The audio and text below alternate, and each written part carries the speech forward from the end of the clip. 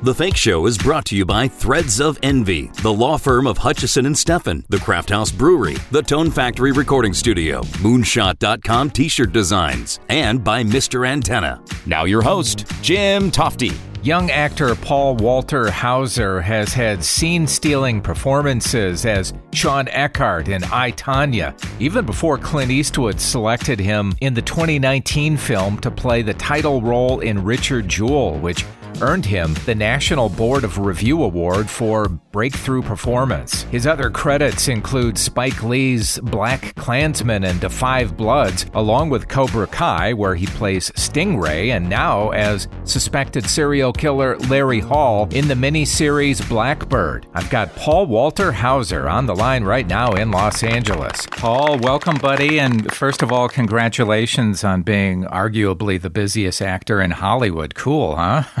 Thanks, man. Jim, you have a nice, cozy voice. I'm used to these disc jockey voices where they say, hey, welcome to the morning show. We got Paul Walter Hauser here. This guy is a real cut-up. Maybe you've seen him in Stingray and Cobra Kai, but now he's going serious, going very dark on us, playing a serial killer in the hit show Blackbird. Paul, welcome to the show. That's kind of the usual. I know. I feel like I'm sitting fireside with a cup of tea, man. I appreciate that. You're so stunning in Blackbird on Apple TV Plus, and the chemistry between you and Taryn is undeniable. Is that something you had to work at, or did you guys just kind of arrive that way? Taryn Edgerton and I, we had some downtime before the shoot where he and I, we just socialized. We watched movies together. We talked about our families. We had some adult beverages. It was very much us kind of bonding before the process, and then in going into the process, we just had very good communication. We wanted the same thing. We just wanted to get to the truth and tell a great story, and I think we pulled it off. I think we had some good chemistry, but a lot of that chemistry, anytime I have good chemistry with another actor, it usually has much to do with the off-camera relationship. Did you get to spend much time with Greg Kinnear or the late Ray Liotta, because it's such a great cast? Greg Kinnear I got to spend a lot of time with. We've become pretty good friends. I'm actually hosting his SAG-AFTRA career retrospective. I'm so excited to nice. Chat with him for like 90 minutes and talk about his career. That'll be cool. But yeah, Ray Liotta I got to meet for one day on set.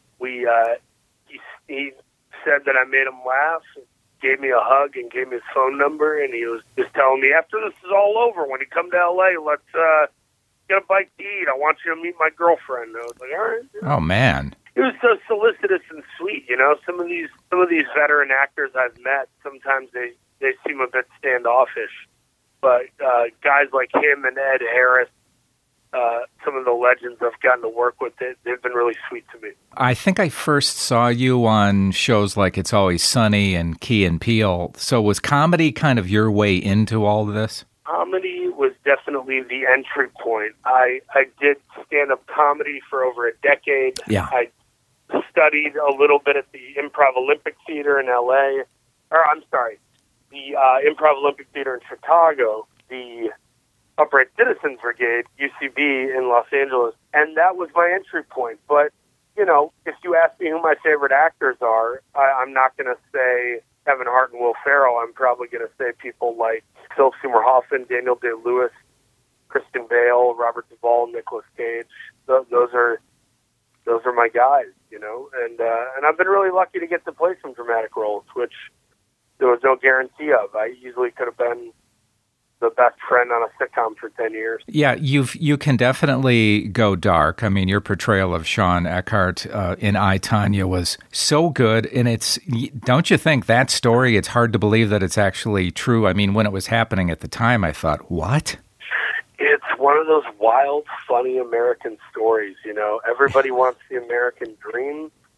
Some are content with what version they have, and others try to manufacture what they want in wayward execution, and that is one of those great American idiot stories. And you know, I don't know what the full truth is. You know, we kind of explore multiple vantage points right. in that story.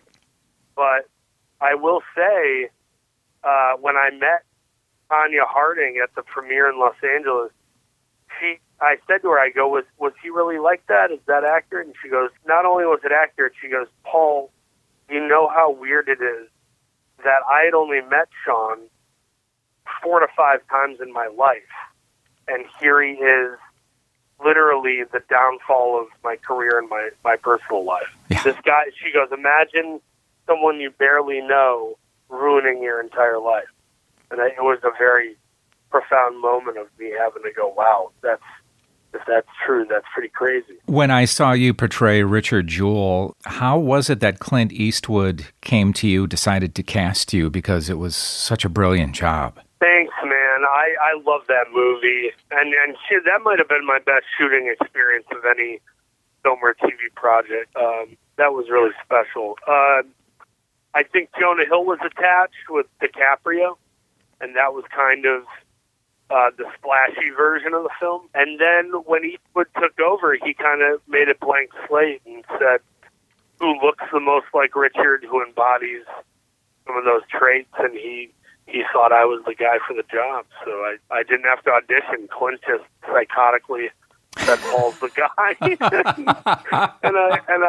I just chose to trust Clint and trust God and hope that it was a real thing, because it's pretty surreal to get that phone call. Yeah. I don't care where you're at in your career. I think if somebody like Michael Shannon was called, or somebody like Viola Davis, hey, Clint Eastwood wants me to star in his film, I think even those types of folks who are much more famous than me and celebrated, I think they would be stunned at the opportunity. So imagine me, a young character actor, getting that phone call. It was crazy. Do you go nuts after the call? An out-of-body experience? I mean, how did you deal with that? Much of those experiences have to do with not going crazy. Much of it has to do with walking into it and going, I believe that I have been called to do this particular thing at this particular moment. That sort of mental fortitude and confidence becomes really crucial, because it's easy to psych yourself out and feel insecure and have imposter syndrome. You know what I mean? I totally get that. And by the way, your role in Blackbird, you can just see the fearlessness. You really went for it. And by that, I mean, I have the feeling that you kind of went off book a little bit in certain scenes with a lot of really crucial improvising. Yeah. No, I mean, I didn't improvise heavily, but I will say there are bits and pieces of things, little things too. You know, there's just a moment where, and a lot of these things don't always matter, but there's a moment where I'm in the library in prison with Taryn, and I'm getting up to leave because I have to do some janitorial work, and I just stop and I say to Taryn as I exit, I go, can you put a bookmark in that book for me? Because there's a book in front of me. It's all these tiny textured things that I just deem to be human and realistic. It's not like I helped the story by saying that line.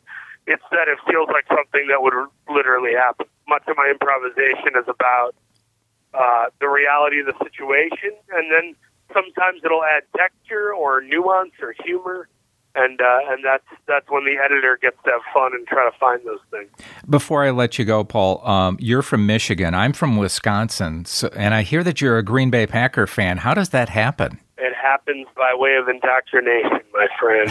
We had a school teacher, an educator who worked with my parents, and he basically pulled us into our love of the Green Bay Packers. He was a Green Bay fan, and I think we got on the Green Bay train around 95, and it was pretty good timing. It's been a few ever since. I've gotten to meet and work with Aaron Rodgers on a comedy sketch for the ESPY Awards. So I remember that. It's been a very full circle moment for me getting to meet and hang out with that guy. Well, Paul Walter Hauser, the busiest actor in Hollywood, now in Blackbird, streaming on Apple TV+. Paul, so great to talk to you. I really enjoyed it. Thanks. Thanks, man. Take care. And I love that Paul is just a humble Midwest kid who made it big in acting, and now he is in a position where roles are coming to him. Well, that finishes off this episode of the Fake Show podcast. Thanks so much for listening. I'm Jim Tofte. I'll see you next time. Listen to The Fake Show anywhere on SoundCloud, Stitcher, iTunes, and thefakeshow.com.